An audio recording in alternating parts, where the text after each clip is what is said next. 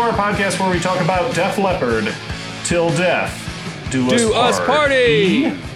I'm your host, Stuart Wellington, and with me as always is my Def Leppard and music expert, Alex Smith. How you doing, Alex? I'm doing great, man. It's good to be here once more on the internet's third most popular Def Leppard podcast. Oh wow, we're up to third now, huh? Well, it depends on who you got ranking it. What's your ranking system? Well, iTunes ranking, we're number 3 right now on Def Leppard related podcasts. My dad's Def Leppard podcast, I think we're still like a 5 or 6 or something. I don't know. He doesn't have us quite up to the rest of it. Sure, yeah. Wait, your dad's Def Leppard podcast? He has a more successful Def Leppard podcast than us? Well, he does, and he ranks it higher in his personal rankings, but he also ranks a lot of other podcasts a little higher than ours. For a lot of different reasons. I mean, he likes Rick Savage's podcast a lot, which is, I think, a little unfair because Rick Savage is a member of the band. That's totally. And he likes Getting It a lot more than our podcast, but that's because Jennifer from Getting It, he's got like a real crush on her. Yep. And so I think that's kind of unfair as well. Though to his credit, he did recommend when we started this one that we should get a woman co-host instead of one of us. He declined to say whether it was me or you who should be replaced by a woman, but it's probably you.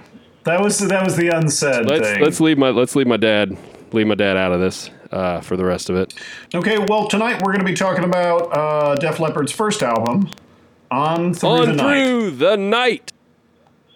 On Through the Night. We're talking about the first side of this cassette.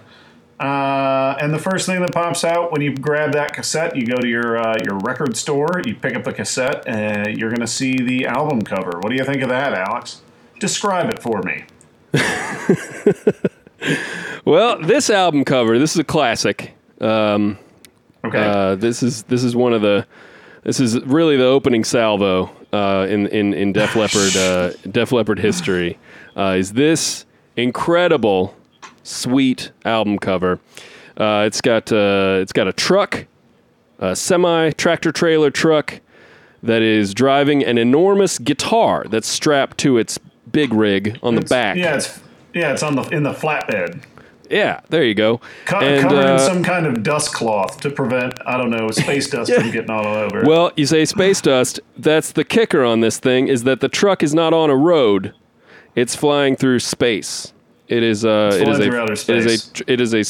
kind of space truck that is driving through the night because you can see a sliver of the moon behind it, and the moon is illuminated, which is a little weird because night doesn't really exist in space, but I guess it's from the perspective of Earth. I don't know exactly how it works, what vantage point we're at. I don't know. It's probably a reference to that constellation, the Def Leppard truck that you can see, but you can only see it at night because it's a constellation, right? Yeah. So, yeah. It's rare. It's one of those rare constellations that you can only see just in the dim hours of evening and nighttime. It's. I think the ancient Greeks were talking about how the Def Leppard's night semi truck, how it's delivering Apollo's guitar to him so he can play it. Yeah, they were big Leppard fans back then. That's where the name comes from. The name comes from the ancient Greek. That's why it's spelled the way that it is, and not. Wait, the Olympian gods or the Greeks were big fans? I don't know. Which one were you talking about? Well, I was wondering if you were saying that like Apollo and Zeus and the various Olympians were big fans of this human rock band, which would make sense because sometimes Olympian gods, take the form of mortals, they make love to mortals, etc. I see what you're saying. But yeah, I'm just saying that the band name is translated or not translated, but literally taken from the actual Greek, which is why it's not spelled Greek. Why it's not spelled DEAF. It's why it's spelled DEF. Oh, wow, we're getting into that discussion already. And speaking of the name of the band, there's one of the most discussed things about this album cover, despite except for the fact of how cool and awesome it is that this truck is driving a big guitar through space, is the logo that's present on it, the Def Leppard logo. This is what's known as the Delta Lambda 3. This is an early number logo. There's a lot has been written on this. A lot of I won't go over it because I think most of our listeners are probably aware of this. But this is the Delta Lambda 3 or the DLAM 3 Def Leppard logo is a silver triangle with the words Def Leppard stacked on top of each other inside of it, and then two lines underneath Leopard. And it is, if I can go over this quickly, it is the prism or or the keyhole through which this album is, I think, meant to be interpreted. Okay. It looks like an equilateral triangle. Mm-hmm. But it's not. It's because of the two extra lines underneath Leopard. It's actually taller than it is wide, which I think represents hubris. The D in the Def Leppard is piercing the wall of the equilateral triangle, which is causing a break in it. And this album is very much about interactions between different cultures, walls, not walls, walls coming down. A person moving outside of their wall or into their wall. And we have the structure of an equilateral triangle, the strongest possible triangle being weakened by the fact, by its own hubris. So anyway, sorry, I'm sure you guys all know that, and I don't want to dwell on it for too long, but that's the interpretation. And then if for all our numerology fans, go ahead, Stuart. I was just going to say, of course, and this was the one usage of the DL3, the DL3 logo. After the this, DLAM 3 abandoned it. They never used it after this point, which again, a lot has been written about that as well. Whether they felt a little more settled in after this album, and they didn't feel quite as. This is a traveler's record. This is someone who's on a journey. And so that I think is where you start with when you're looking into the record, and by that I mean listening to the cassette. Sure. So we've talked a lot about the cover. I think everybody, I think we're all in agreement that this is a really great cover. Classic. Let's get into, you peel back that classic cover, you take out your cassette tape, pop it into your tape deck, and let's get to the first song. And right off the bat, we got Rock Brigade. Alex, what do you think about Rock Brigade?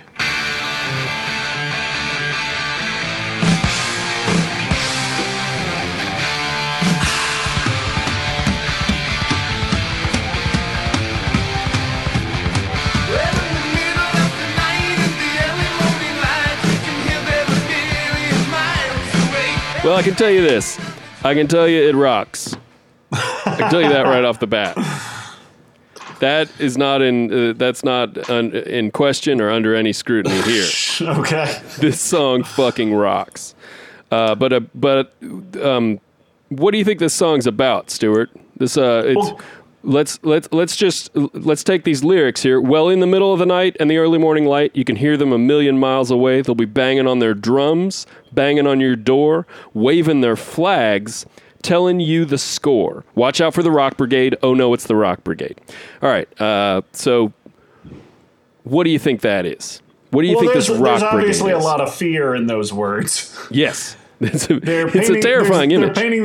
They're painting this picture of almost like a horde of orcs or like rockmen that are coming to destroy your town. Banging on some kind of drums, I would also assume are made out of rocks, or I don't know, like hammered tin. You can hear them. You can hear them a million miles away. Now, obviously, that's not literally true, but that I think speaks to the kind of fear that we're talking about here. That almost like it feels like you can hear them a million miles away because they're so scared, because they're made of rock and they're huge, and like you said, they're banging on these big rock drums. They're like some terracotta warriors or golems. Exactly. Maybe brought to life by, I don't know, the sins of your own kind. But the oh no, it's the Rock Brigade. Clearly, we're meant to fear the Rock Brigade. Yeah. Now they say in frightened this, of these immigrants, these rockoid immigrants coming to our shores, taking our jobs, potentially our souls. Yes, breaking through our cultural wall, if it were. Mm-hmm. Now, the second verse of this. So when they hit your town, you'd better get down. You better hide. I'm telling no lies to you. There's a double meaning that you should also dance when they show up. No, I don't think that's what they mean here. I don't think they'd be setting up such a terrifying premise if they wanted you to dance. I mean, what is dancing going to do for you at that point? Maybe like some kind of dance fight, like capoeira or something, like Eddie Gordo. Maybe that is the only way to defeat men made of rock, because you can't just punch men made of rock. Yeah, but if you use their strength against them. If you get them dancing and you get them in a rhythm, maybe there's some kind of what is that? What is that? Some kind of some sonic resonance or something. Yeah. You can cause some erosion. You distract them from a while. Did you just say Sonic? Do you say Sonic? Is this now a Sonic the Hedgehog podcast? Yeah, Sonic Resonance. This is our podcast called Sonic Resonance. It's about Sonic and Tails. And and their relationship, how it resonates through the ages, and how they get down, and what they do when strangers come to town. I need to change all my notes, but I guess we can keep going. Because they live for rock and roll, they'll try to steal your soul, might even try to steal your sister. Oh, I wouldn't like that at all. No, not at all. I would like to have some kind of half rock, half human nephew. Now, we were talking about this recently, Stuart, and you brought up that the obvious parallel here might even try to steal your sister to sort of fears of minorities entering communities and affecting the population, taking people's jobs, dating quote unquote people's women. Like taking your sister.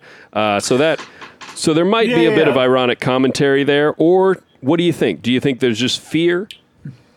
Well, that's the sort of things that you and I talk about when we're just hanging out. We're talking about heavy issues like racism, immigration, stuff like that. But I think in this case, we talk about that when it comes up in a Def Leppard song. Yeah, that's when I feel like Def Leppard has a pretty good finger on an important issue here, an issue that resonates now as much as it did back in 1980 when this album came out. Mm-hmm. This fear of kind of like crusty, geode-looking rock men that are going to come and take your sister away. That maybe just don't look like you or I, and maybe they dance funny, but they're still cool. I don't know what that means.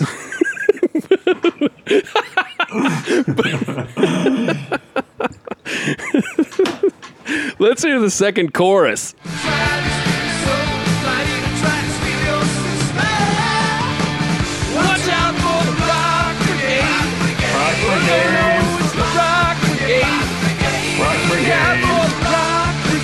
Here we go. You hear that? Yeah, they're leading you away like a Pied Piper of Hamelin situation. They put like marching sounds in the chorus there, little sound effects they're marching in rhythm to the song, which is a particularly harrowing moment in the song. Yeah, it's terrifying. And then of course there's a third verse, but it's basically just a sort of recap. So in the middle of the night, or the early morning light, you hear them coming your way. You better watch your step. Don't step out of line, because here they come one more time. And then there's... This is such a mission statement. A first song talking about rock men, scaring the shit out of you when you're listening to them. Like, what else is this album going to have? what are we going to be listening to? This is insane. Yeah, I mean, am I even going to survive this song? Like, Probably not. I heard them right out of my door at the end of the first or the second chorus. Like, what am I? This is tough. But we haven't even gotten to the real moment in this song where everything becomes clear. Oh, the climax of the song. reveal. You were talking about this earlier. The reveal, the M. Night Shyamalan moment here. Okay. Which is coming up here right around 2:20. All right, guys. Here we go. We're going to find something out. We're going to find out something critical about the Rock Brigade here. You ready, Stuart? I don't know if I'm ready.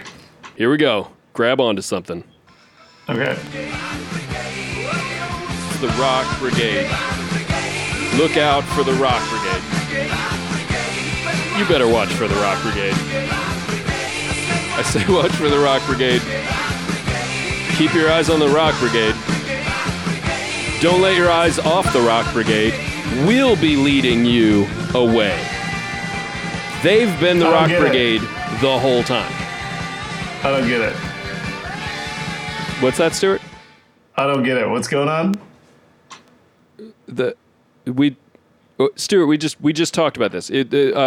So the Rock Brigade that we've been talking about this whole time, right? Okay. Yeah. Def Leppard is saying at the end of the song, Joe Elliott sings, "We'll be leading you away." So Joe Elliott is saying that Def Leppard is the Rock Brigade. Do you get it? Do you get what I'm saying? Yeah, I get it now. They are the Rock Brigade. It's like in Money for Nothing, where you think that Mark Knopfler and those guys are making fun of somebody, but they're really those guys deep down, right? When they say all those mean words and shit.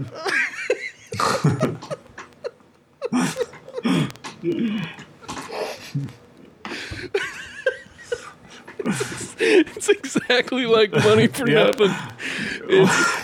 When the scales fall from my eyes and I realize. It's exactly like that commonly held interpretation of Money for Nothing. Oh, man. Woo. Okay. All right. Well, as I said, before we move on, I just want to point out, I just want to remind everybody, before you think this is the last we've heard of this Rock Brigade, I like to think that this is the first part of an extended triptych that this album holds. We'll talk about the second part later on in this episode, and then when side B hits, we'll talk about the conclusion. Oh, wow. But I'm going to keep all my spoilers close to my vest, like they say. This is a new stew. This is what I'll call a new stew theory, because I haven't heard this one. New stew theory. I'm dropping it on you tonight, Alex. I have not heard this theory before. Okay, so after Rock Brigade, let's go right into track number 2. We're talking about Hello America. Hello America! Obviously, this is Def Leppard. Obviously, this is Def obviously Leppard. Def Leppard song is what I was saying. Yeah! Are you clapping or just pumping your fists in the air?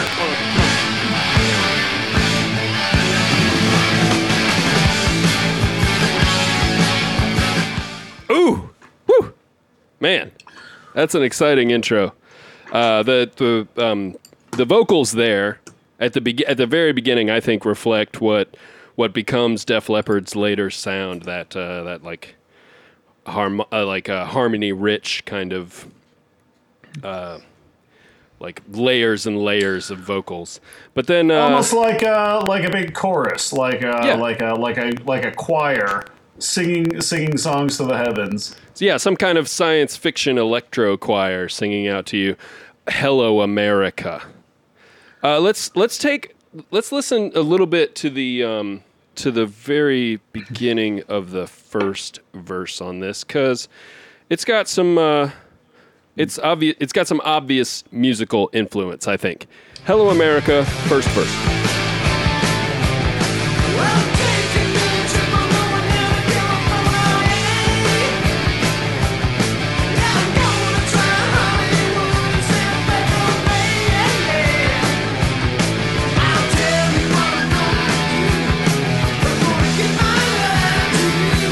Okay. So I'm going to stop you right there, Alex. Whoever says California in real life? All right. Well, that was what I was going to ask you. California. You ever heard that before? You ever heard somebody say California? Isn't that what the Beverly Hillbillies say?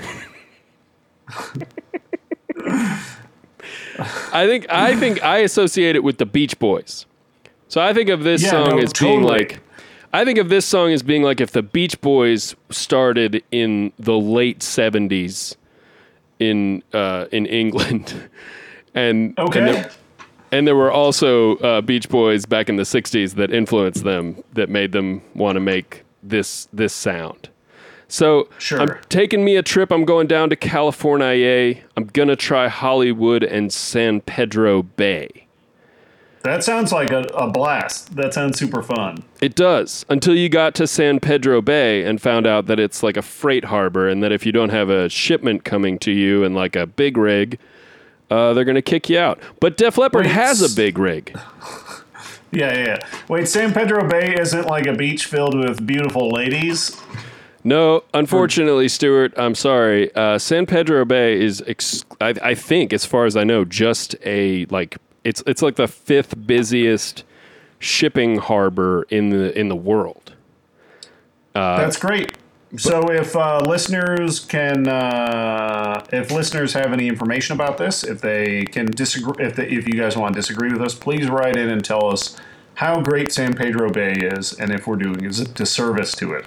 Yeah. Well, I think one interpretation you could make for I'm gonna try Hollywood and San Pedro Bay. Now I understand with the fact that we're talking about these the youthful lads of Def Leppard. I understand thinking that when they say they're gonna try San Pedro Bay, that they're gonna go to a beach or something. But I think it's possible to interpret this song as they're gonna try to get into the United States through San Pedro Bay. You know what I mean? Sure, yeah. They'll do it right after they go to Hollywood. Yeah, they're going to try to just kind of walk up onto the beach in Hollywood, and then they're going to try San Pedro Bay, maybe getting off a shipping container or something. Yep. Now, you mentioned the Beach Boys earlier, and this totally feels like the members of Def Leppard had a crystal ball, and they're like, if we write a song like this, they might put us on Full House in the future. Like, we'll imagine Uncle Jesse played with us, and we'll do this fucking song on an episode of Full House, and everybody's gonna love it. Yeah, okay. Right. Yeah, you know what I mean? So they had a crystal ball. They could predict the future, and what they decided we're already talking about how they have this, like, unnatural ability to predict what the concerns of the future are. One of those concerns are who's going to be the musical guest on this week of Full House. And it's going to be 1980s Def Leppard. It's going to be the Def Leppard that sings "Hello America." Yeah, exactly. Where they have been at that point for 13 years or something. So here's my this is a divisive song in a lot of ways. Okay. This is a song that affected their fan base in two different ways. Because on the one hand, you had the British feeling about this song. This was the lead single off this album when it came out, and British people who had long supported Def Leppard on their rise to the top suddenly hear this song. That Def Leppard had been on tour in the States for a while, and they hear this song "Hello America," and they think, "Well, what about us?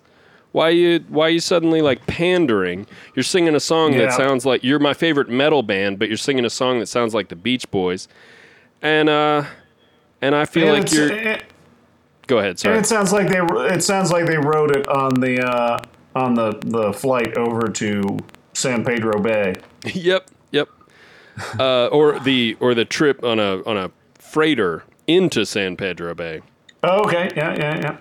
But the issue I and a lot of Americans have with this song is why is it the second song on the record? Why am I not Why am I not welcomed before the first Def Leppard song? Why do I have to wait? Yeah, why am I hearing about this song? bullshit Rock Brigade garbage?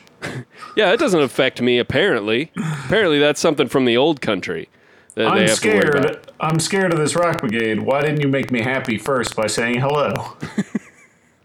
Maybe, here's a thought. Maybe by saving Hello America for the second song, they're saving America from the Rock Brigade. That's possible. The epidemic of rock people. Yeah, they've arrived on in their semi-truck with their giant guitar, and they're going to help everybody out by letting their hair down and letting them boogie all over town. And if you say to them, hey, what about this Rock Brigade? They'll be like, listen, just don't bring it up. Don't think about it. You don't want to call them to mind at all, because they'll get it eventually. Close your eyes. Imagine that you're in Frisco or L.A. Yeah, Frisco. They say Frisco. That's another thing that people never say. It's like calling pizzas or parents rents. California and Frisco. It's like they are aliens pretending to be humans. People do say Frisco when they're ordering a certain kind of sandwich, though. What kind of sandwich is that? A Frisco melt. How often do you order Frisco melts? You haven't had a Frisco melt? It's one of the best. It's one of the best items at Steak and Shake, I think. Oh, okay. It sounded like an Arby's item to me. And I'm being classist because I don't go to Arby's.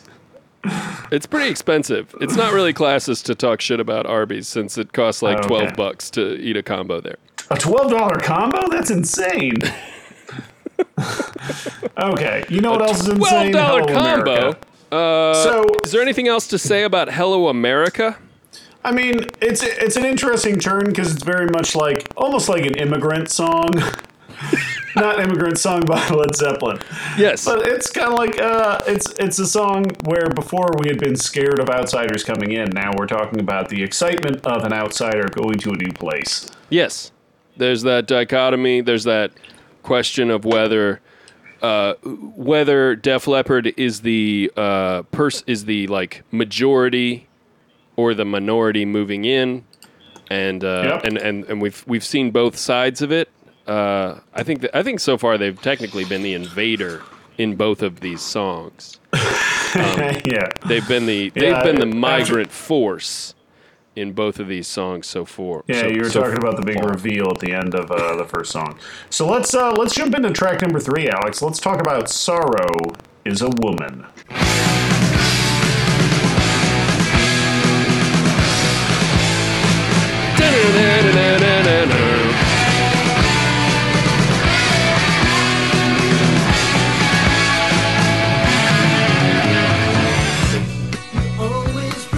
All right, where to go? So at this point now, it's like super chill. Yeah. Like after a big explosion at the beginning, it's time for them to chill out and play almost like a ballad, right? Yeah. Well, I think they wanted to go for something with a little more dynamic shift. Something. Okay. Something. This song gets back up there. It builds back up to that heavy sound of the very intro, but they're trying to show you all the dynamic levels they've got here. So during that verse, that first verse at least, that's an acoustic guitar that sounds, or is that an electric guitar that he's playing? The one I think it's just a clean electric. I think it's just what they call a clean sound, which means it doesn't have any distortion. Which you don't hear a lot in heavy metal music, unless they're trying to do something super evocative, which I think they do in this song a little bit later on. It takes you to another place. And lyrics-wise, I think our vocalist Joe Elliott here. I'm assuming he wrote the lyrics. You can correct me. I'm assuming he writes everything. But Joe Elliott talks... there's a bit of collaboration on the lyrical content of these songs. Okay, so it's not all Joe Elliott. It's not entirely Joe Elliott, but I like to think he gives it. He gives it the one over. everything goes through his pen at some point. Sure. Well, if you mention a collaboration, it almost feels like he collaborated with Anne Rice on this one, because this totally feels like they're super into vampires. Really? This is another new stew. This is a new theory. Sorrow is a Woman is about vampires. Well, it's talking about lion eyes and games and super. It seems to be talking about some kind of goth chick who's probably a vampire.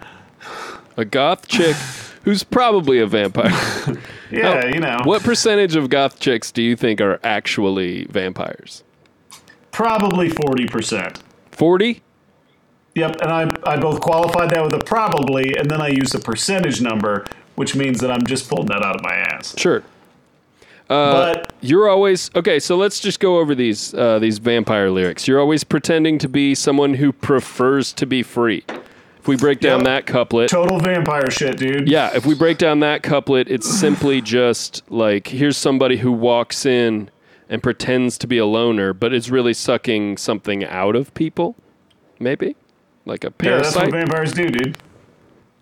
You think you can fool me with your lion eyes? Now that's obviously I'm with you. They got magic eyes. I'm with you on the vampire thing here. But what is this game that you play when all that you're trying to say is that you're lonely in need of a friend? Yeah, dude. That makes perfect sense. A Renfield. He's being weirdly empathetic for a vampire at that point, though, because if he's criticizing them for do you think Joe Elliott knows this person's a vampire? Yeah, probably. Why not? As we've seen, Joe Elliott's pretty good at understanding like the emotions and the concerns of people. In this case, like he's pretty good at if you were to say that this song isn't strictly about vampires, which I'm totally not. I'm saying it's all about vampires. If you're saying it's just simply a love song, then he's doing a really good job of pretending to be just a regular dude who had his heart broken by a woman, which is impossible. Yeah, we've talked about that before. That's yeah. I mean, this is. I've always thought that he did something where he like paid some nerd to sit down and just describe to him what it was like to have a complicated or heartbreaking relationship with a woman. But so not even like a Cyrano de Bergerac sort of thing, where instead he's just paying for a well-spoken nerd to help him learn how to be like a common man. Yeah, well, for his art, to understand the heart of the regular person. But I like this. Yeah, I guess like the complete human experience. Yeah, like Data on Next Generation. Sure. Like Data on the Next Generation. He wants to learn to sing a song about vampires. Yeah. I get it. He wants to know what it is to laugh because he's never known humor because he's so impossibly cool. All right. Yeah. But I like the vampire angle on this. I like it a lot. Okay, so far it's holding up. Yeah. No, it totally is because I totally buy. Let's jump past the chorus because the chorus is all about a sorrow woman. Well, can we hear it for a second? Because I just want to hear how hard it fucking rocks. Let's bang that out.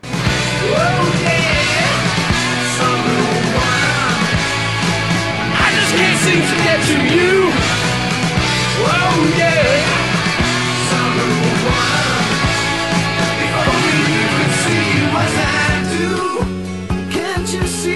All right. You know what? Your shit is confirmed here, Stuart. Because yeah, it's tight. If only you could see you as I do. She can't see herself in a mirror, dude. Yep. She's never seen herself in a mirror ever. Mm-hmm. If only you could see you as I do. And I also totally buy that Joe Elliott is cool enough to befriend a vampire without fear. I buy that entirely. Yeah. What do you have to say about the second verse? Well, let's see. It's something about hiding feelings and suffering pain. That's totally vampire shit, dude. That's basic Bram Stoker garbage. Talking about lonely ladies trying so hard to get through. Man, that's all super simple. Yeah. This is basically like a Cure song, but with rock and guitars. Because the Cure wrote a lot of vampire songs, right? Yeah. I would say about 40% of the Cure songs are about vampires. Probably. Yeah, probably. So we've listened to this song, we've talked about it, and my point about it being a vampire song stands. Yeah. Are you ready to move on? Are you ready to move on to It Could Be You? I want to hear the part of this song that I think is the most musically interesting. Which, again, we're taking a trip on this album. A journey. And let's see. Let's find the. So let's talk about where we're going here. Let's talk about how we feel when we hear this.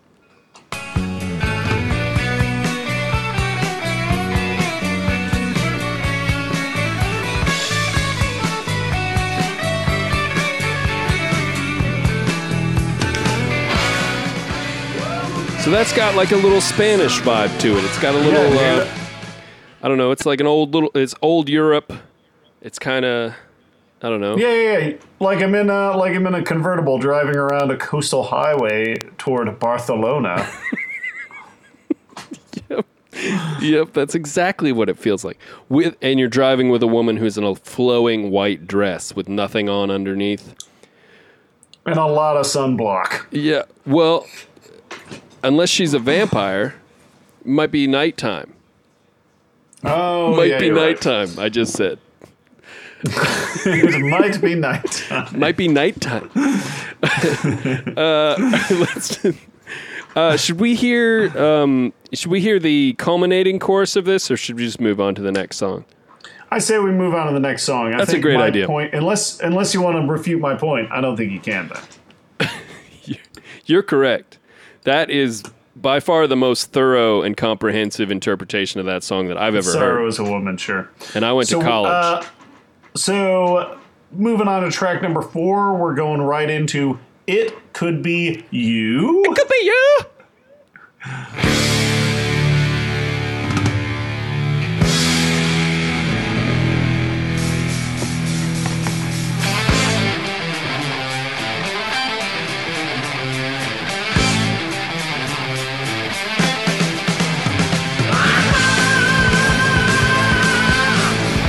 All right, what we have there is the howl of the young Joe Elliott.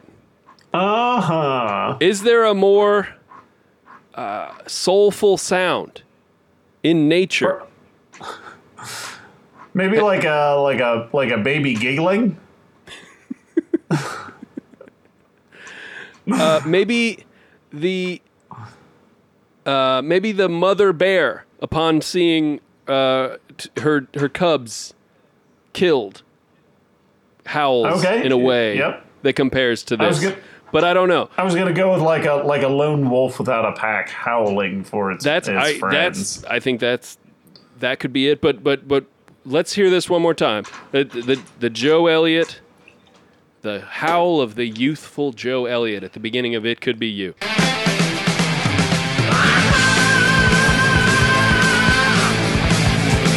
There's so much there. It's not even just sadness. It's like a ton of different things. It's sexuality. It's confidence. Sure. There's a bit of tragedy there. I don't know where it comes from, but there's just something that's powerful. That's something that you don't hear unless you're like listening to, whales in the ocean or something. Yep. Yeah, I can see that. It does sound like Joe Elliott is mimicking some kind of creature that you would normally encounter only in nature, in the deepest groves of forest primeval. And it's a perfect lead into this just classic party jam, Like, this is all about partying, dude. This is a song about partying. This is absolutely just a song about partying. It's also kind of a song about being frightened a little bit. I get the sense that this band playing this party song might be in an auditorium that could be a little empty, maybe a little too big for them. As you'll see with the chorus, they do this echo effect on each line of the chorus to make you wonder: are they just in a big empty room? Are they in like a treasure vault that's devoid of treasure and they're left standing there holding nothing? Who knows? Let's go to that chorus and let's hear what Stuart is talking about.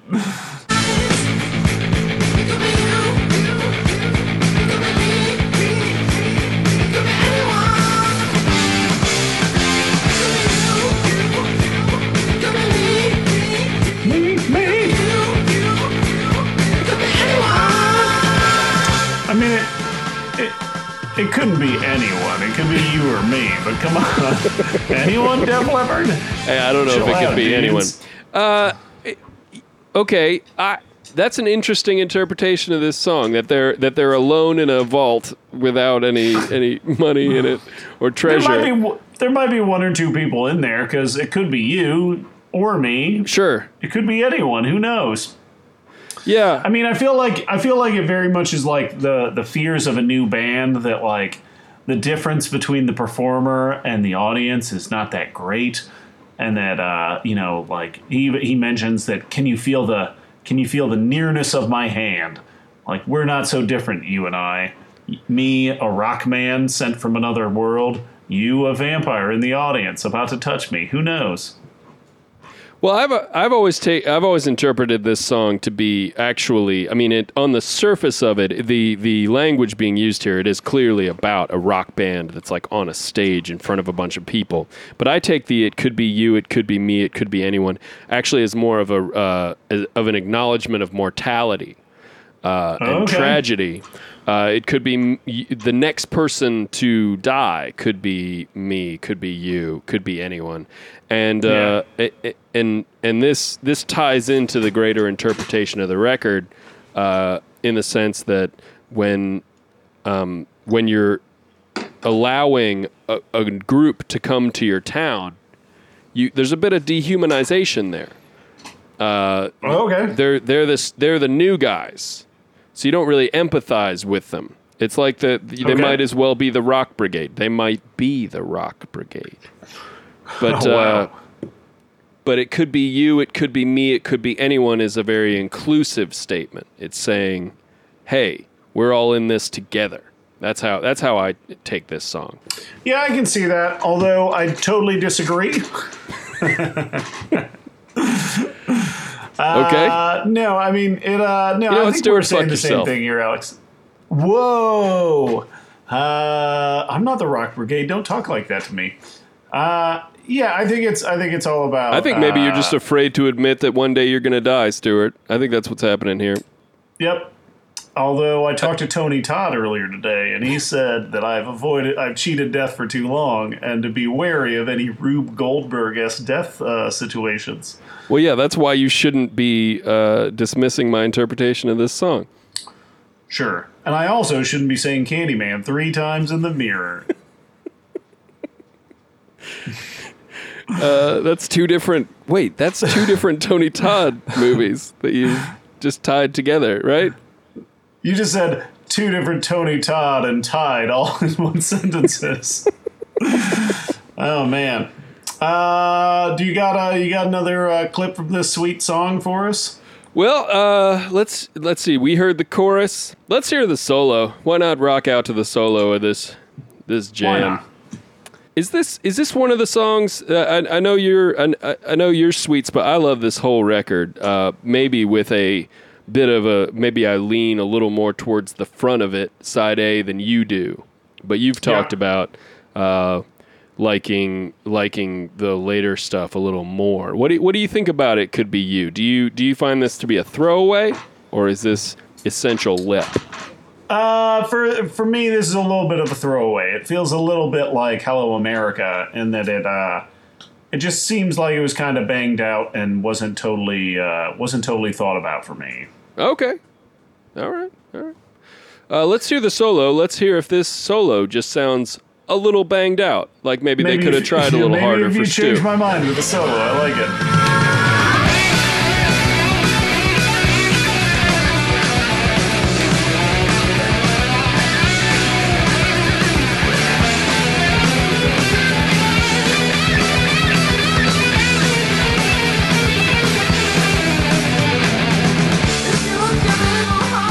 pretty tight. That was a pretty spectacular solo. I don't know that I would call that just banged out. You've completely changed my mind. Okay.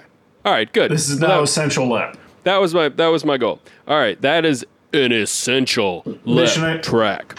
Mission accomplished. So it could be you, I guess we've now determined is Essential Lep. Let's move on to track number 5.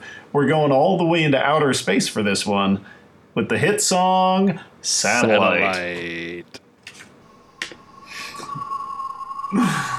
They loved hearing this sounds. On the radio.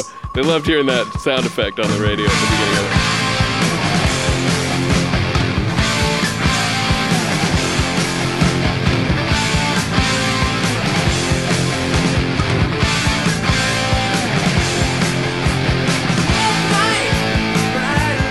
I love the way it speeds up a little bit right there.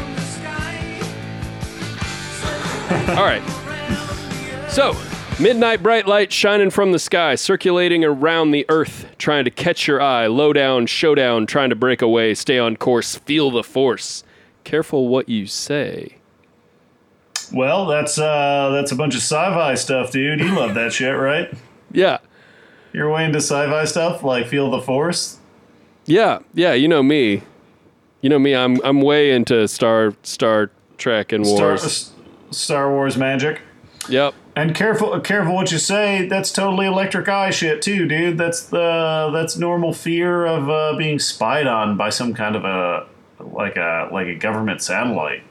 Yeah, that's that I think of it. I always imagine Joe Elliott standing out in the backyard with a lady, with a babe, and just sort of just pointing out and just being, hey, you know what? Careful what you say, darling. Because there's satellites up there above us. What do you think this song's about, Stuart? Well, I think it's a little bait and switch. At first you're like, whoa, wait a minute. Is this a song about realistic satellites flying around and taking our information? Or is it really about is it really a description of the human baiting ritual? Really? Wow. The idea of like satellites kind of revolving around each other, and can you feel if it's real, taking a chance, being hypnotized, maybe the satellite gets too close and burns up. Who knows, man? Yet again, Def Leppard hides some love themes into their sci-fi stuff, angles and whatnot. Wow, that's very, very, very perceptive. It's pretty deep, Stuart. I know, I'll admit. That's downright poetical. Let's hear that chorus in question.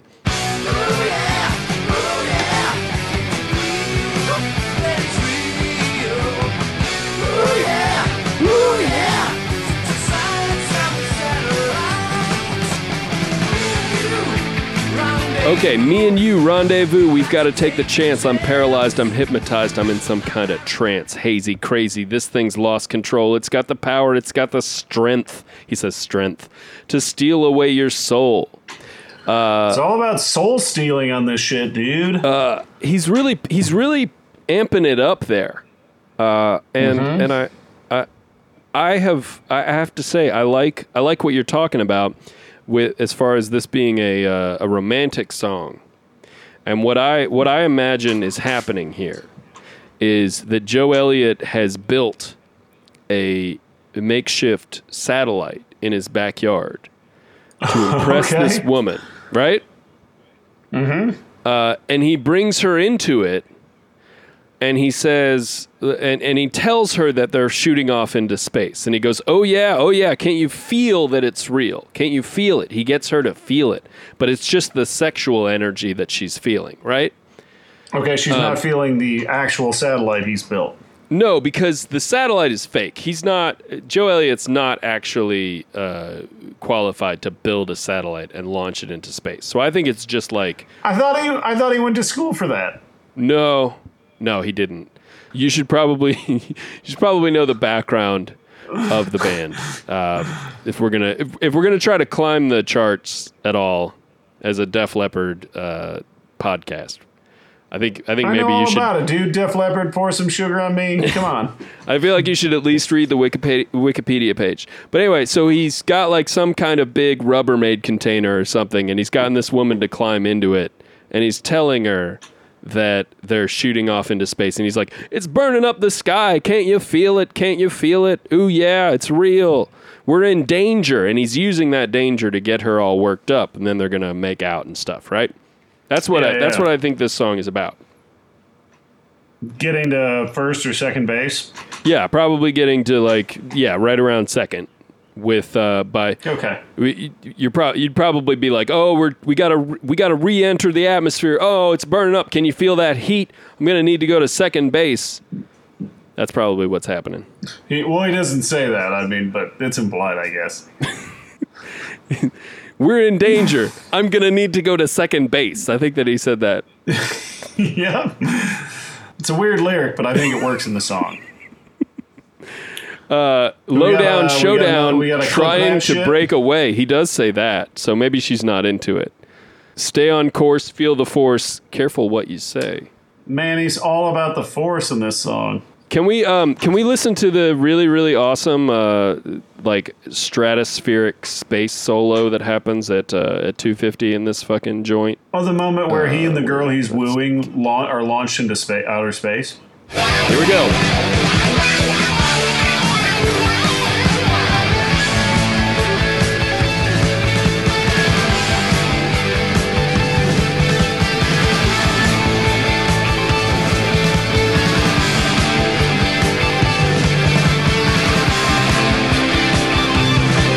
That's incredible.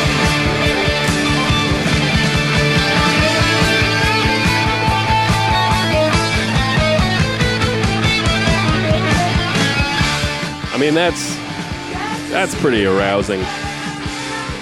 Yeah, I think that was. That's got a real combination of sexual energy mixed with the confusion of being in a dangerous situation. That's incredible. Do you have anything else to say about Satellite? No, I think at this point it's time for us to come down to earth with track number 6. Come all the way down to earth. Come tumbling down. Came. Not the wall. Wait. Okay, when the walls came tumbling down. Came a tumbling down. Here we go. Yep, past tense. Past tense.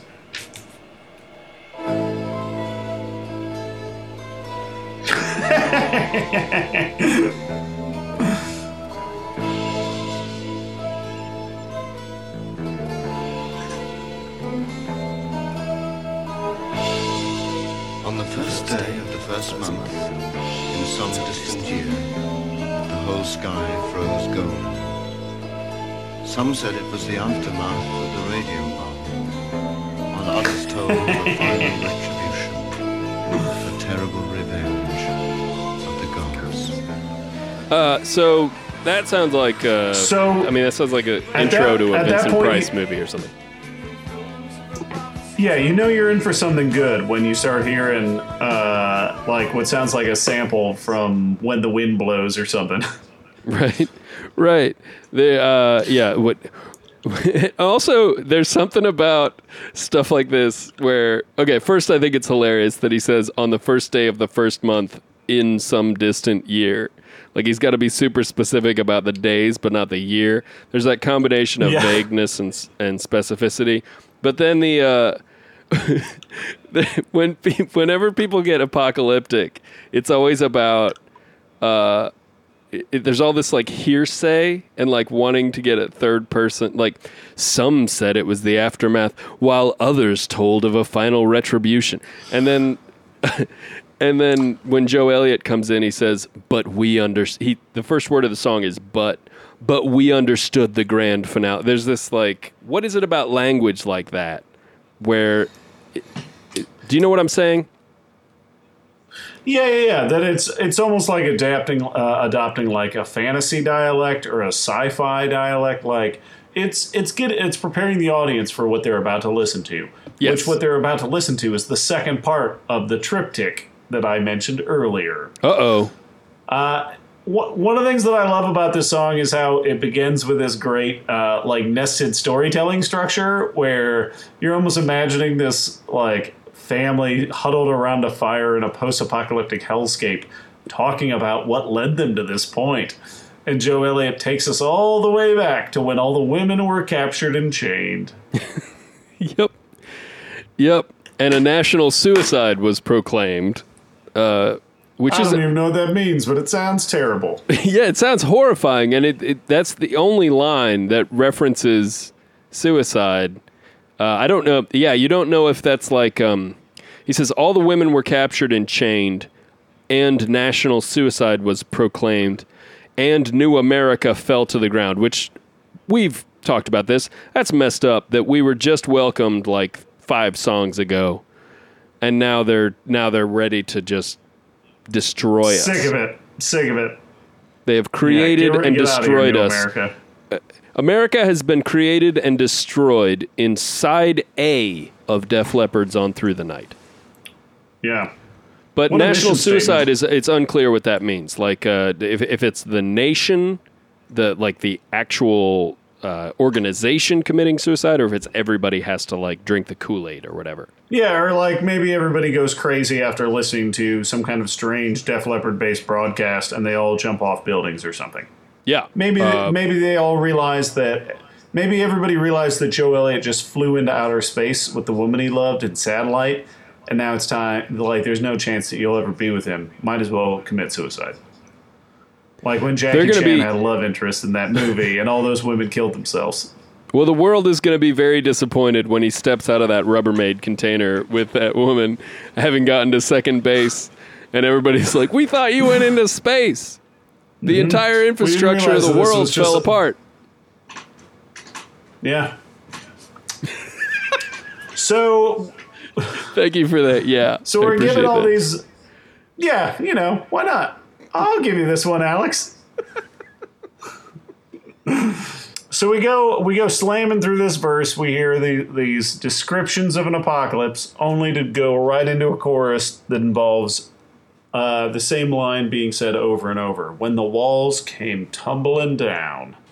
Well, you kind of glossed over, I think, one thing that's essential to interpretation of this song, which is we said all the women were captured and chained. A national suicide was proclaimed. New America fell to the ground. Children lay crippled and lame, but all the nations came together in fear of the thought of the end. No more would we fight in the streets. No courage had we to defend, which is a confusing line because he's talking about... You'd think at that point the song means everybody's coming together because there's no longer any nationalism, any interests in preserving what little we have at that point. We have to all come together because we're all desperate. And then the chorus is when the walls came tumbling down. When the walls came tumbling down. Should we hear it? Do you have something else you want to say about it? No, I want to hear that shit. Let's do it. I got to flash all the way forward to 151 on this one because this is an epic track.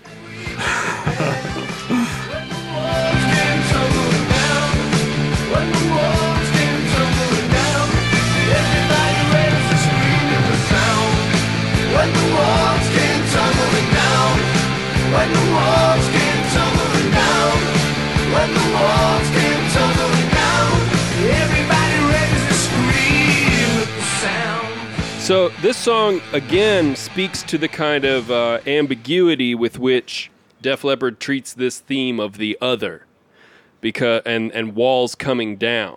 Because they're talking about the walls tumbling down, but usually that's a metaphor for good things. Usually that's a metaphor for breaking down boundaries and people coming together. But everybody's running and screaming at the sound of these walls coming down. These precious walls that protect us, yeah. Yes. So we do not know. Is Def Leppard the 3? Are they the strong equilateral triangle? Or are they the 2? That's propping up the Def Leppard that's causing the equilateral triangle to fall apart. That's a good question. And those are the 3 versus the 2, the majority versus the minority that's coming in. Yeah. That's always the question. And like any great artist, they don't clearly answer it. I was just gonna say the second verse bangs into some descriptions of further descriptions of societal unrest, apocalypse, and it reaches a climax mentioning that a sinner is sitting reciting Dylan. It's now that I welcome the end. Is that a burn on Bob Dylan? Absolutely. Abso-fucking-lutely. That's what's so weird about this song. He says, a sinner sits reciting Dylan, it's now that I welcome the end. If that was a Dylan lyric... It's like, fuck it, I guess I'll die now. If quote unquote, it's now that I welcome the end. Let me hear this. Because we should really drive this home, how badly they're dissing Bob Dylan here. This is important, I think. So here we go. Tidal waves and open graves. The fate of the unhuman race.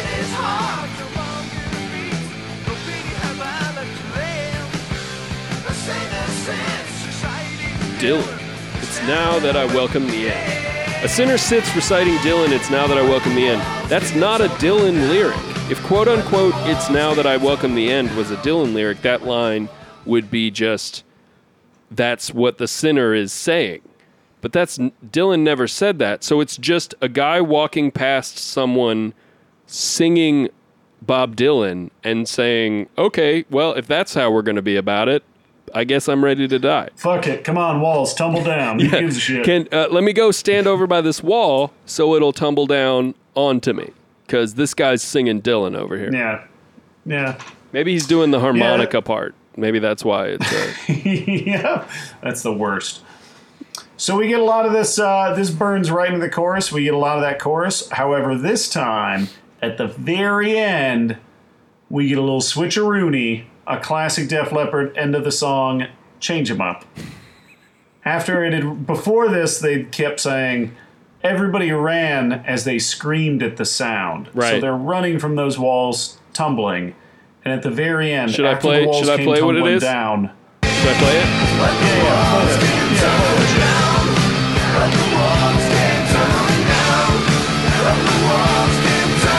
No, I just to pause it real quick. That there's a little voice in the background that's going down, down, and I cannot listen to that without thinking of the Rock Brigade, the marching Rock Brigade, because it has a marching quality.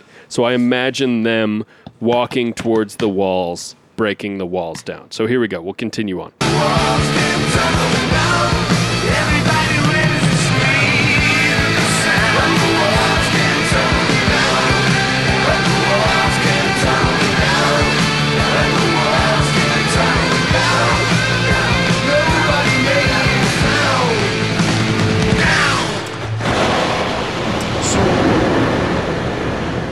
Man. So that was great. So they were all screaming, and then, whoopsie, nobody made a sound. They didn't scream at all. Well, it's the removal of self there. That's what it is. It's like if a tree falls in the woods with no one around to hear it. Oh, I get it. Everybody's dead. So exactly. So everybody's running and they're screaming, but if everybody dies at the same moment, that scream is not heard. Oh, okay. And that's I guess that makes sense. So that's a pretty terrifying, morbid thought, really, is that if you die at the same time as everyone else, no one will hear your scream. Sure. So that's kind of a rough way to end side A of Def Leppard's On Through the Night. Yeah, and I mean, they literally give you what is that? The sound of an explosion or like a wall falling down? I believe it's a wall falling down. Yeah, that would make sense.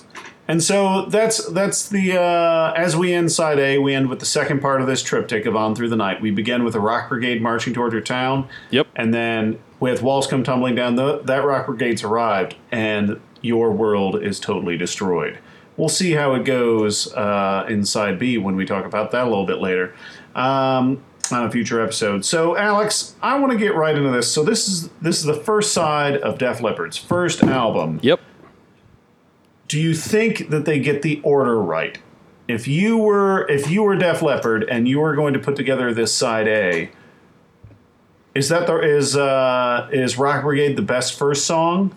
would you rather Hello America be the first one, or maybe something off of side B, not to spoil things too much? Yeah, I tell you what, I'm going to leave side B out of it just for the sake of, just to not complicate my brain too much right now. I'm going to leave side B out of it. I'm just going to try to consider the order.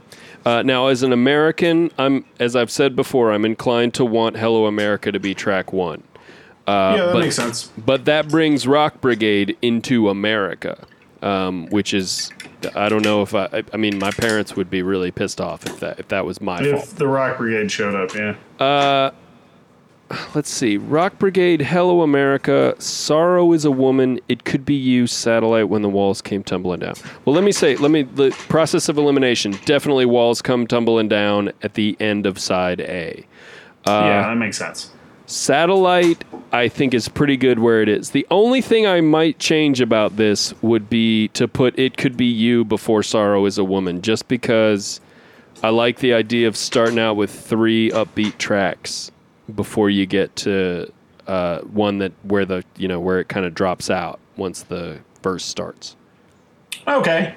Well, to go on a little further, if you had to be a real jerk and pick one of these songs to cut from that first side, Stuart, you promised me. Which one would you cut? Stuart, you promised me you weren't going to do this to me. You promised me. You are King Solomon possibly chopping a baby.